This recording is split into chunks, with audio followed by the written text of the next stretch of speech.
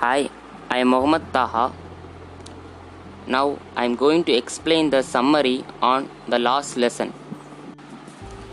The last lesson was written by Alphonse Daudet on 1870 when the Prussian forces under Bismarck attacked and captured France.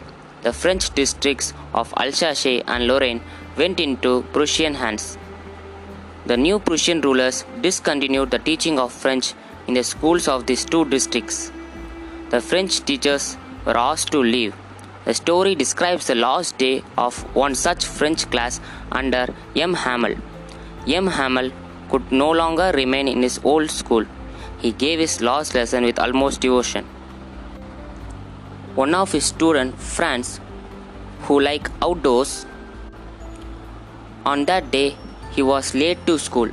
While coming to school, he saw a crowd before bulletin board. He don't know that why the crowd is there. And he entered the class.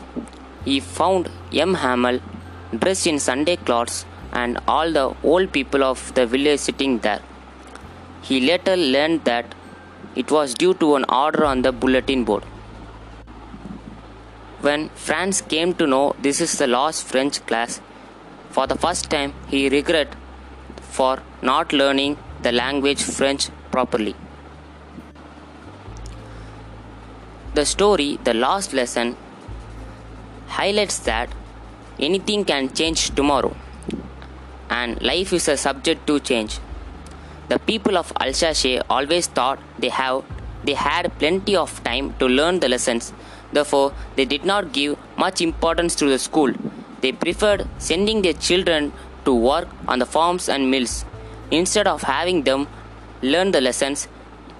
Even Franz, the narrator, always looked for opportunities to skip the school and collect birds' eggs. However, the unexpected happens and the order is received from Berlin regarding the compulsory teaching of German in the schools of Alsace and Lorraine. The last lesson, taught by M. Hamel, symbolizes the loss of language and the loss of freedom for France. It becomes an emotional lesson by M. Hamel to the villagers, signifying the change of order of life and its impact on the sensibilities and emotions of people. The two things I have learned from this lesson.